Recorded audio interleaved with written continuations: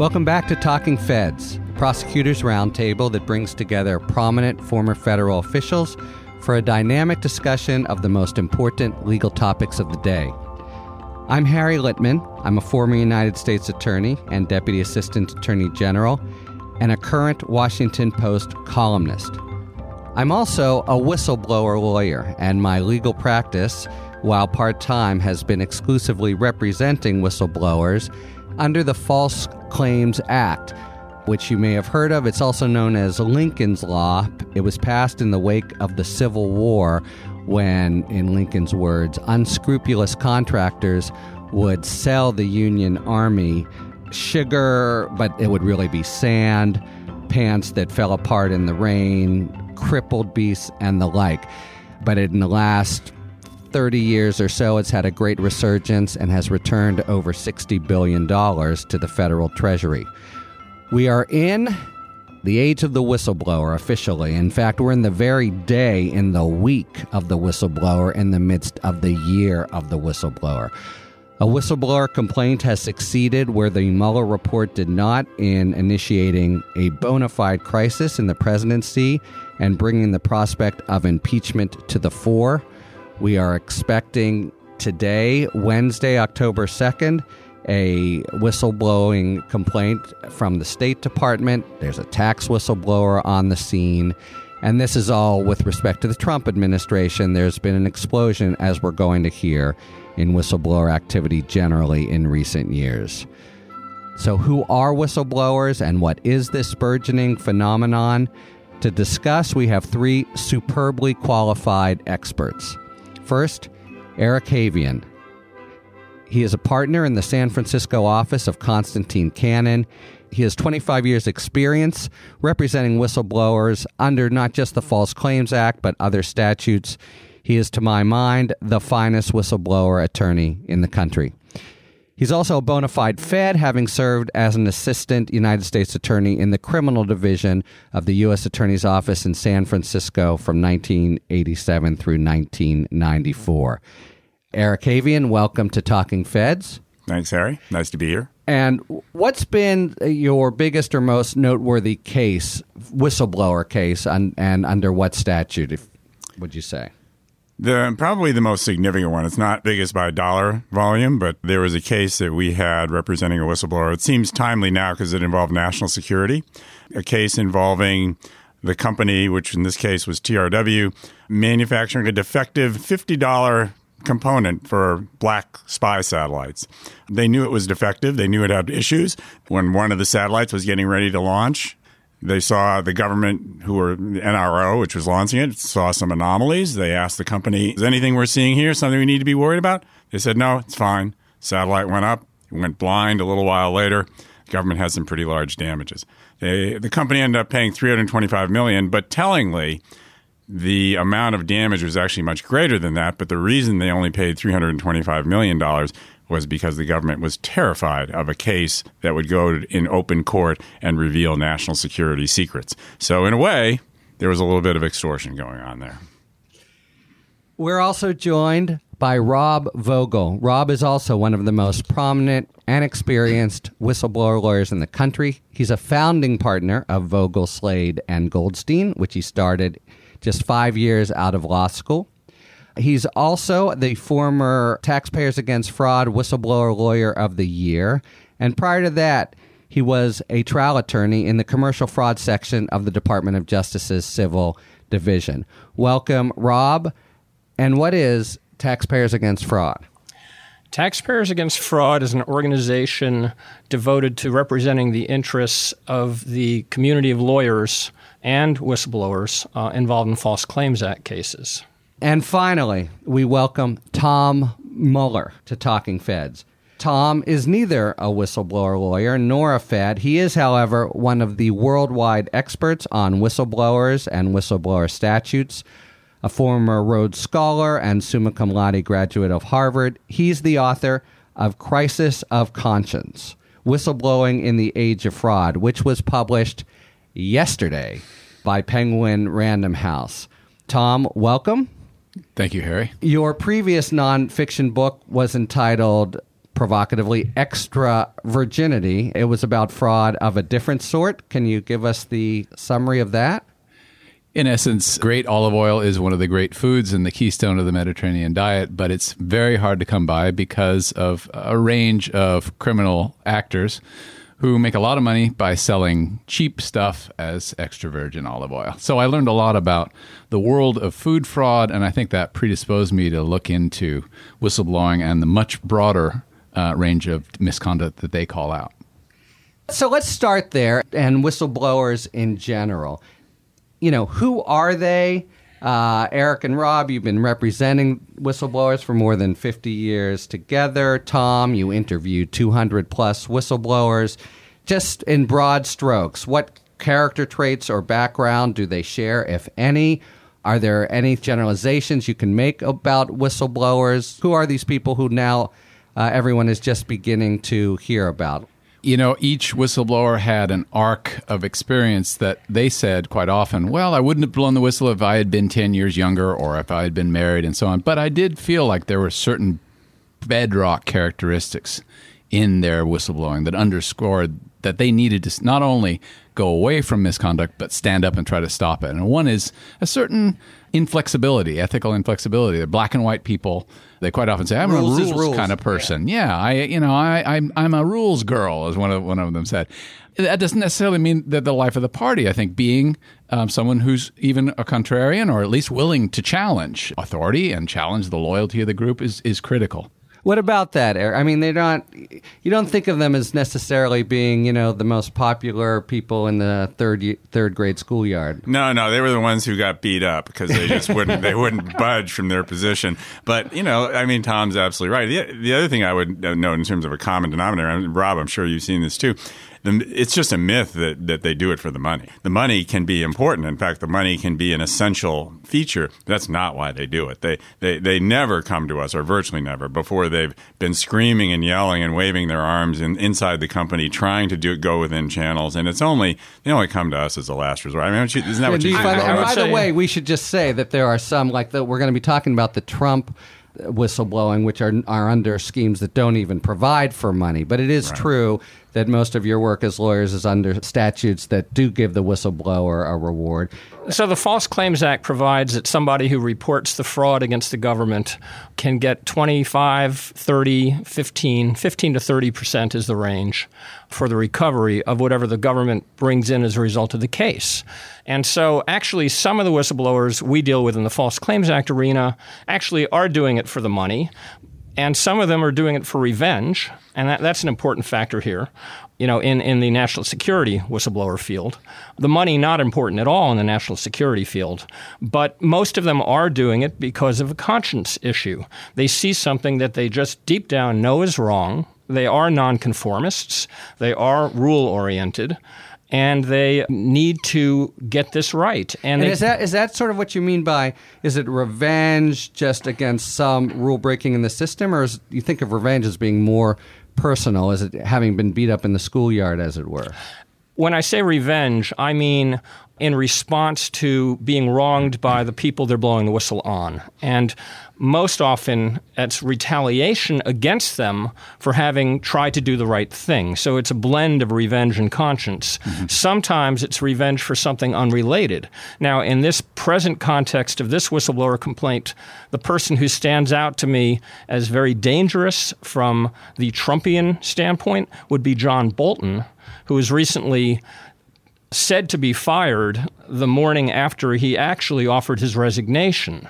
So, he could have an axe to grind in that sense. And almost anyone in the intelligence community, Trump has been famously not just dismissive, but disparaging of them. You've said, Eric, did I hear you right, and Tom has had your experience as well, that usually before they come to you in the legal system, they've actually tried to do the right thing and go within the company, the system, the government, et cetera, and gotten what sort of response generally? Yeah, there's studies that actually have documented that that's exactly what happens, that they go internally first in the vast majority of cases, and then they come. And, they love us. One of the things that's so great about this job is our clients love us because not because we're so lovable, but although of course we are, but really because we're the first people who have actually listened to them, and that's what they're craving. They crave someone not to just slap them down and say you're not a team player, but someone who will listen with an open mind. Now, most of the time we have to tell them, we don't think it's in your interest to file this case. You just don't have all the facts or whatever. But that's something that why people don't know, right? We hear about the big verdicts, but those are, really, really the exception. And there's a lot. Well, it's a tough road being a whistleblower, would you say? I've heard constantly in the interviews that I've done for my book that the whistleblower will say, I just couldn't get anyone to hear me. I kept saying the same things. And they begin to kind of question their sanity, and I think their coworkers, the reason that some people are sent for fitness for duty psychological exams is on because their coworkers are thinking, this person must be crazy because they're torching their career, that it's a genuine disconnect in understanding and simply cannot understand what this person is doing. Well, let's be more concrete there. So what is a typical response from the company, the entity, the court? What do you Let me give you an example. Yeah. One of the whistleblowers who I represented was the medical director of a company, and he was fresh out of his medical training. And he discovered that his company was selling a defective product. He raised it with the board of that company, and they unanimously said that there was no reason to disclose this defect to the FDA. They also said they were going to fix the problem. He bided his time for a few months, and he realized that they were not fixing the problem. And so he, at that point, decided to contact counsel, and he ended up contacting me. And this was about now 3 months after he had already raised it with the board. He brought it back to the board, and they again voted unanimously not to do anything, with him being the lone dissenter. In our first conversation, what he said to me is, am I crazy? And I had to explain to him that actually he wasn't, that this was a pretty common phenomenon, at least in my practice, where people who worked for companies that were thought to be reputable thought their company would not do such a thing. And they must be the only one who thinks that this rule, and it's a very fundamental rule, like don't produce a product that kills the patients, or don't backdate all the documents, for an accountant, that they're the only one who actually thinks that this matters. I mean, I can chime in on that from my own experience. There are instances of really, wicked or creepy pushbacks on the whistleblower, but this notion of paralysis is what I've seen a fair bit. That they'll be faux responsive to the whistleblower. We're thinking about it, we'll take care of it, a few months will pass, and then basically they've spoken to some lawyer or somehow gotten frozen, and without really disparaging him, but obviously seeing him now as arm's length, an outsider, someone to fear, and that vibe, of course, when that happens in a workplace, you know it right away. It's just nothing ever happens. Tom? Part of the reason that it's so destabilizing as a whistleblower, too, is that sense of almost, am I the crazy person here? Everyone else is saying black and I'm seeing white, until they find someone like Eric or like Rob to be able to talk and have them say, oh, yeah, this is standard. We see this all the time. People are making money decisions instead of health decisions. Till they hear that voice, they can really begin to question their own sanity. Why is fraud so rampant? So Rob, in your situation, it's not as if the board as a whole did this, greedy and malevolent decision, but somebody did in some part of the company, and it's then the company as a whole that gets scared to make it right. I mean, you find again and again, you almost see a defense. How could they be so stupid? And yet they are. So, Eric, how can they be so stupid, companies that commit huge fraud? How did it happen that somebody put in that $50 part and everything went dark? Well, if you're kindly Mr. Jones and your company is 3 people and you deliver milk on the weekends, if your people are cheating you or the customers. It's really easy. As our economy has become more complex as companies have become ever larger, as the structures of those companies have become more complicated, and there's less control at the top. So that even if you're a CEO who wants to do the right thing, you don't remotely control that organization. And what you do, though, as a CEO really matters, because if you create unreasonable pressures for profitability, those pressures will filter down. And the trouble is you don't know how they're going to filter. And oftentimes, if you're in a large organization, someplace in the organization, there's some manager who's got some bill that's due that they can't cover or that they foresee in 6 months or a year. And they're going to say, look, I got to make these numbers. I've got to make this happen. I don't care how you do it. And maybe they're not the ones who actually commit the fraud. It may be someone even below them who feels that pressure. But that sort of corporate pressure with the need to report the earnings as of tomorrow, every single day, those kinds of pressures, I think, are what are just increasing in our economy. And that's what creates the fraud. Legally speaking, how high does that have to go up in order for the company to have liability for the fraud? Is that a hard question to answer? That's a very easy question. It doesn't have to go high at all. If somebody is acting within the scope of their employment and they are committing fraud, then the company is going to be liable. There has been a split in the law over whether it has to be benefiting the company or benefiting the person. Can the company be excused if it was just to benefit the person individually? And even there, the law tends to say that the company is liable. What accounts for the sort of social ambivalence that I think we really do have toward whistleblowers? Whistleblowers report experiences when they come to lawyers of being really ostracized, having hellish couple years, and yet they're extolled. Just yesterday, Senator Grassley gave the kind of paean to whistleblowers that you hear in the public sphere, but people, in fact, feel ambivalent about them. Do you think, A, that's correct, and B, what accounts for it? Well, I think, all of us, to a certain extent, being human beings, are schizophrenic in the sense that we value and we claim to value truth and justice and genuinely feel that's important. But in our day-to-day lives, in our workplaces, loyalty and obedience quite often trump, no pun intended, truth and justice. And in this particular case, where your bread is buttered is where your allegiances lie. And even when we recognize that a whistleblower has performed an amazing service, saved billions of dollars in fraud or saved thousands of lives, there's still that little voice in us, that little voice that says, yeah, but they turned on their team. They weren't a Nobody team likes a tattletale. Well, and you're seeing it now in real time. I mean, these Republicans who are trying to defend the indefensible, they see the president going out and saying this is treasonous, perhaps we should be executing this person. And all of them know that's wrong. I mean, every single one of them. I question whether the president does, but there's no question that the Republicans in Congress all know that is a really bad and wrong thing to say. And yet, it's like the old expression, where you stand depends on where you sit. Yeah. And that's the problem. When we think of whistleblowers in kind of common culture, I think they bring to mind a spectrum of different people. I would put up, Daniel Ellsberg as one, Catherine Gunn, whom there's a new movie about starring Keira Knightley, but who did a report in sort of real time in the Iraq War. But there's also maybe Edward Snowden, Julian Assange. Do you yourselves have sort of views about, do you think the different positions they are in represent sort of morally important distinctions? Are all whistleblowers born or made equal?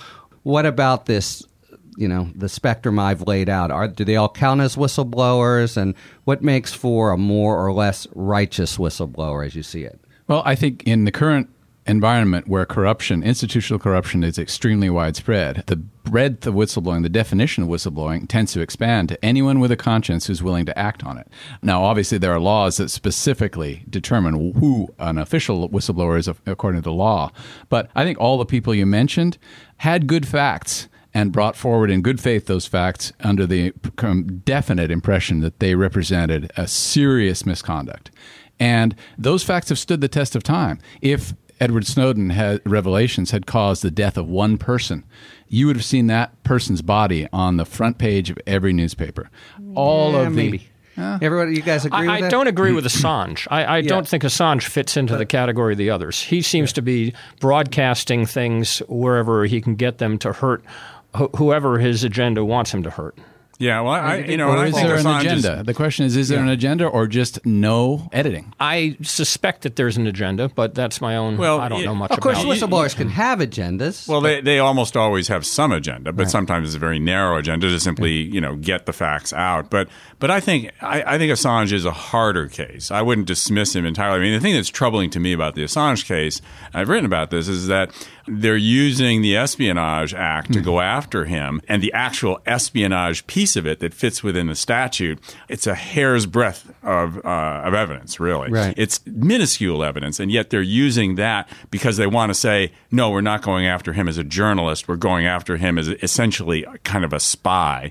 And I just think that that's dangerous because there really isn't a lot of distinguish Assange from other people who are the good journalists and who are objectively reporting in terms of being prosecuted for espionage. Yeah, well, that does make that a special case. And I'll state my probably contrary view in this group that Snowden seems different to me because of this sort of heroic tale that he presents of having outed the abuses domestically were, first of all, he didn't come forward first. I don't know if that's essential for a whistleblower, but so much of what he revealed was, A, dangerous to people in the field, and B, not what he is lionized for having revealed.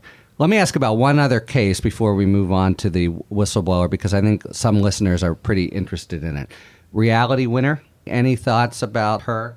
Well, my feeling about her is that it was really the sentence that seemed unfair. Right. I mean, it's one thing to have said, okay, she shouldn't have done what she did, but she clearly didn't have nefarious motives. She didn't turn it over to a foreign government. Right. She turned over national security information to the press, to The Intercept. And typically, at least before the last 5 to 7, 8 years, that was viewed as very, very different and not deserving of long prison terms. But she got 5 years, and that's a long time. And also arguably indistinguishable from what high officials do in Washington every day. If you look at David Petraeus and how he was treated and the conduct that he engaged in, the double standard, it hits you in the face. Yeah. The big shots definitely, drop the dime to the journalist. All right, so let's move to the whistleblower complaint that has, in fact, brought the age of the whistleblower crashing down on us. So the whistleblower that launched the Ukraine inquiry, first of all, notice there were 12 people on the phone, one of whom we've just learned is the Secretary of State, Pompeo. And yet, only the whistleblower came forward. So is that consistent with your experience, the sort of thing, Rob, you were talking about with your client? All these other people knew something was amiss. We have only this one mystery man or woman who actually blew the whistle, and he or she was not even among the 12. That's completely consistent with my experience for two reasons. One is that this person is blowing the whistle on people who have power over his career and paycheck, and that's enormous, of course. Which one of us would counsel somebody to do something that's going to put their family in jeopardy because they have no income, and perhaps no health insurance, et cetera? And the second thing is, as we talked about earlier, it goes against the fact that he's not going to be viewed as a team player. So he's wondering, all these other folks, these other 10, 12 people who heard the call and the many people talking about it, they're not going forward. Why shouldn't I just take the route that they take and be part of the team? And keep my head down. And, the other thing, the reason in this instance is the so-called protection, it's known as the Intelligence Community Whistleblower Protection Act, really provides no protection at all. Not only is there no reward, but it does say you can't retaliate against the person, but it provides no route for that person to go to court to get damages as they could under the other whistleblower statutes that apply to corporate whistleblowers. So, why should somebody take the chance without even a real protection from disclosure of their identity and retaliation beyond the goodwill of some people who work under a president who clearly has a different agenda. Well, why indeed, Tom? What's your from being really familiar with different, with whistleblower motivations? How do you, fill in the colors on what we just know as a sort of outline? Well, there are bystanders and upstanders, and for whatever reason, this person perhaps gathering a consensus from other people as well, from these 12 people, perhaps becoming a clearinghouse, but apparently realized, hey, and no one else is going to stand up and say something. I've got to do this. And I'm sure in their job description, reporting waste, fraud, abuse, and misconduct is in there. So in a sense, it's a professional requirement, a dangerous one. But, I think that this person just said, okay, no one else is going to do it. I better do it. By the way, it's especially true of the intelligence community. I mean, in a sense, the intelligence community are a bunch of whistleblowers. Talk about playing by the rules, trying to do what's right. And yet he or she stood alone. But there is an interesting aspect of the complaint. It's not simply the original July 25th call to Zelensky. The complaint really does lay out a wealth of what you could call, water cooler communication where, this is, in its face, really alarming conduct by the President of the United States. Obviously, everyone's talking about it, but nobody, goes forward and actually does the complaint. And yet the nature of this complaint is that he's either explicitly or implicitly leading the investigators, if there will be investigators, to witnesses. So it makes me think that he understands that there are people out there who will tell the truth when asked. Yeah, what do you make of that? First of all, the complaint itself is really well crafted. You wouldn't normally, it almost feels like there was a lawyerly I wish our clients all came to us with complaints that looked like that. Well, do you think that he has a very fine whistleblower lawyer now? Do you think he probably, or she, went to the lawyer first? Well, that's an interesting question. It's hard really to know, but certainly his complaint is laid out the way a lawyer would lay out a complaint. Right. And so, either, we understand these analysts are extremely sophisticated, and it's been suggested that he is an analyst, so perhaps that accounts for it. But, the other thing I want to mention here is we've been saying there's only one whistleblower. Most whistleblowers require gestation periods of months, if not years, before they can just bring themselves to come forward. And so I don't think it was beyond the pale that if this person hadn't come forward, that someone else would not have come forward in the coming weeks or months, or, maybe when the administration had gone, which of course would be a little late, but still. No, it's an excellent point because there's actually motivations under the other statutes to come forward first, but here presumably, whenever you know about the misconduct, it's right to come forward. What do you think? Well, Tom, you wanted to... I just wanted to ask, is it not reasonable to assume that in the vetting process that the IG gave this complaint, he would have questioned some of these witnesses? Is that kick the tires, right? Find out what this person knows. I think that's been reported. We know that happened. Yeah, that was part of the determination. One of the things that's going to be fascinating is whether the administration will seek to throw a cloak of privilege over the IG's interviews with these key witnesses. It would be fascinating to know what they said. But what a dramatic moment that's going to be when the whistleblower, I think by now the whistleblower knows that he or she is at a point of no return. Mm-hmm. Can be granted protection against criminal prosecution, as you say, a totally nasty, vindictive administration could still make essentially, make his or her professional life hell or go away. I hope he hasn't had a slip up in his handling of classified information at any point in his career. Well, that's right. Isn't that the number one strategy you find for your clients? They have good information, but the number one instinct of the defenders once the battle is joined is to try to ravage the whistleblower and it could have nothing to do with the complaint or your employment, right? Just send a private investigator out there. Is there any drinking, any misconduct? Well, forget the investigator. No one has yet threatened to execute one of my clients. Right, there you go. What about, do you think, by the way, that constituted reprisal under the statute? There's just absolutely no doubt about it. So Trump has already violated the statute. Do you agree with, well, you're not a lawyer, Tom. But does that seem right to you? Yeah. I had a slightly different question. In this particular case, is it not conceivable that given that Trump has aggressively alienated the intelligence community since his arrival.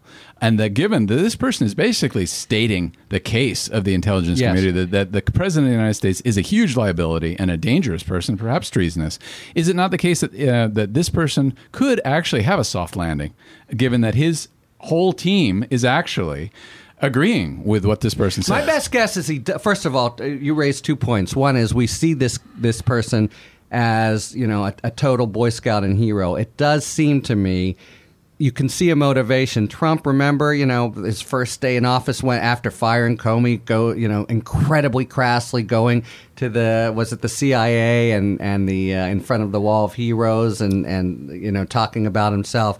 This is a guy who must be loathed by many members of the intelligence community, and you could sort of see that that motivation there, that he's sort of, in some ways, it's the community as a whole. Well, support for him probably breaks down to about 55% in favor and 42% opposed. Right, I mean, exactly. This is the country we live in. So, I think he may have something of a soft landing, but my best guess. What do you think? Let's go think. around on that. Will in fact he actually be hurt professionally? My best guess would be no, that they wouldn't get away with it. I think in the long run he will have some brightness to look forward to, but in the short run it's going to be very difficult because in the context of being a government employee, they all answer to the top, and we know what that entails. And yet, will in the future he be treated as a folk hero with all the things that go with that? Maybe perhaps. he's next detailed to the Ukraine or Kazakhstan. Huh? I'd say there's a 70% chance that he leaves the agency before the end of Trump's term. Yeah, I can see that. Right, his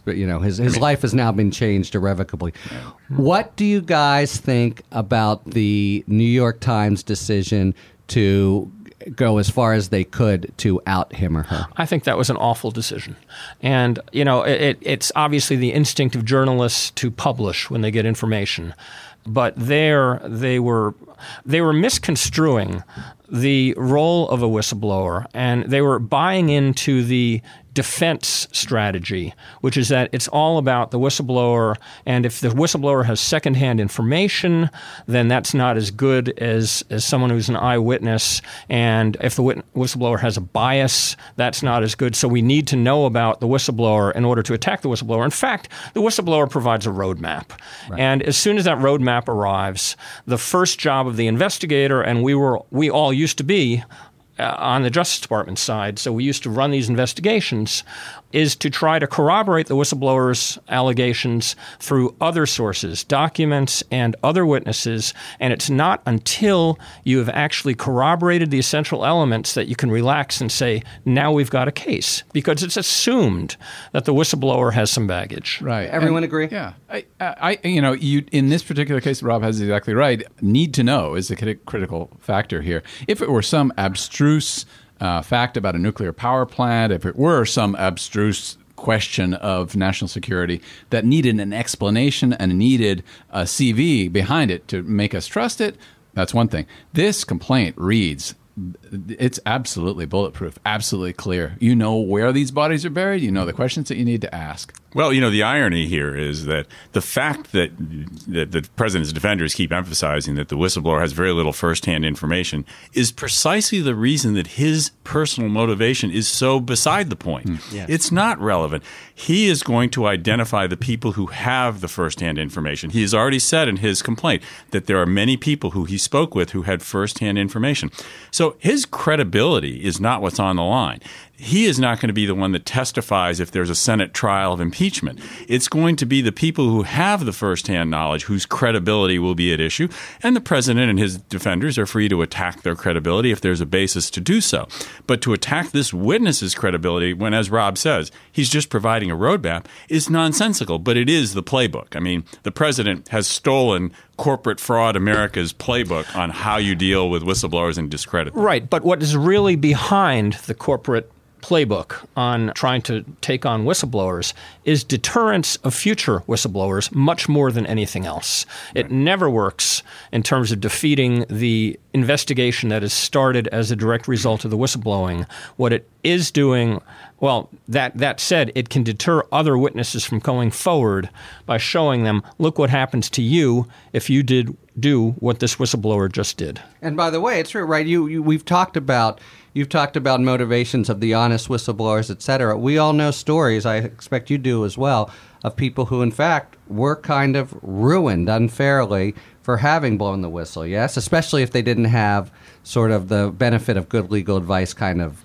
going in. Yeah. I mean, that's a common outcome. And that's stresses, divorce. Absolutely. And that's why you need a financial reward. I mean, there should be a financial reward for national security whistleblowers, not because we want to pay for the information, but because these people's lives will never be the same. It's a net present value lump sum payment for a lost career. Exactly. That's exactly right. And when prospective clients come to me, and I'm sure it's the same with you, Eric, and Harry, that they come in and they present the scope of the fraud, and you do a top-of-the-head damages analysis. What is the likely return here? And you ask the client, what are they earning right now? What is their age? I mean, these are the questions we ask. So you can give them an idea of the likelihood of success in the case times the possible home run value times the possible regular base hit value, and then the likelihood of any success at all, et cetera, and the taxes and the fees that go into it.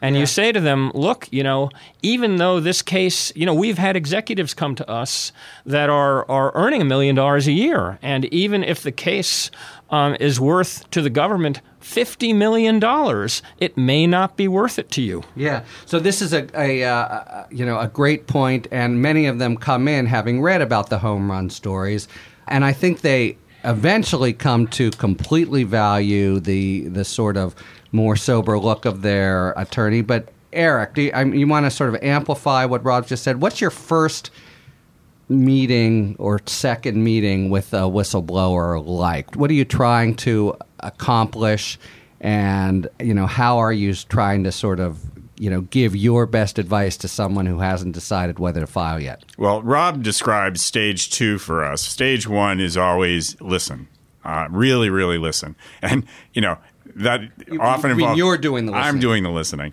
because, and I'll have questions sometimes, but sometimes you don't even have to ask the questions, or sometimes you don't even get to ask questions because you got somebody who's been dammed up for a long period of time. They will roll their story out to you. Now, sometimes, I'm a lawyer. I think like a lawyer. I have to reorganize the story so I can understand it. But those first meetings are usually devoted to that so that you can do the analysis that Rob just described. So you can say to them, okay, I now hear what you're saying. This is good, or this is not good, or it's home run or a base hit or whatever. And this is what it would be worth to you. You need to make a decision. Is this really worth it? Because here I can tell you now. Here's what's going to likely happen to you in terms of your career. Things we can't predict are what's going to happen to you in terms of your family and the stresses that will be put on your family. That's a whole other by the way, equation. The lawyer-client relationship here.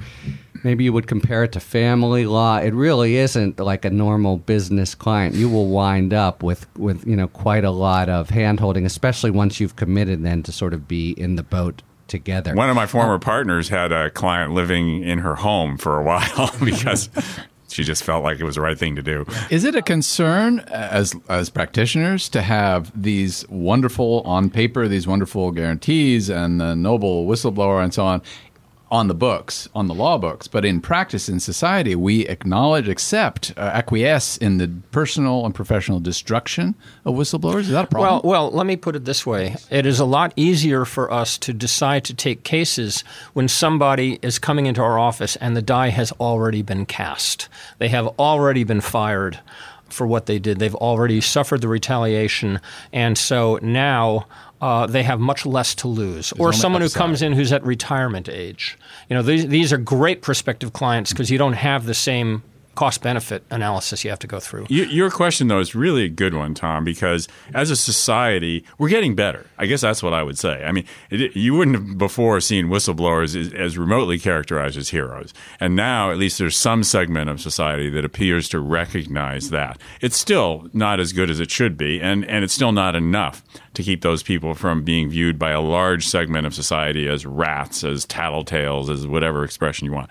But we're moving in the right direction. And this national security whistleblower, who clearly his motivations, as far as we can tell so far, are all the right ones, I think helps the image of people who are whistleblowers.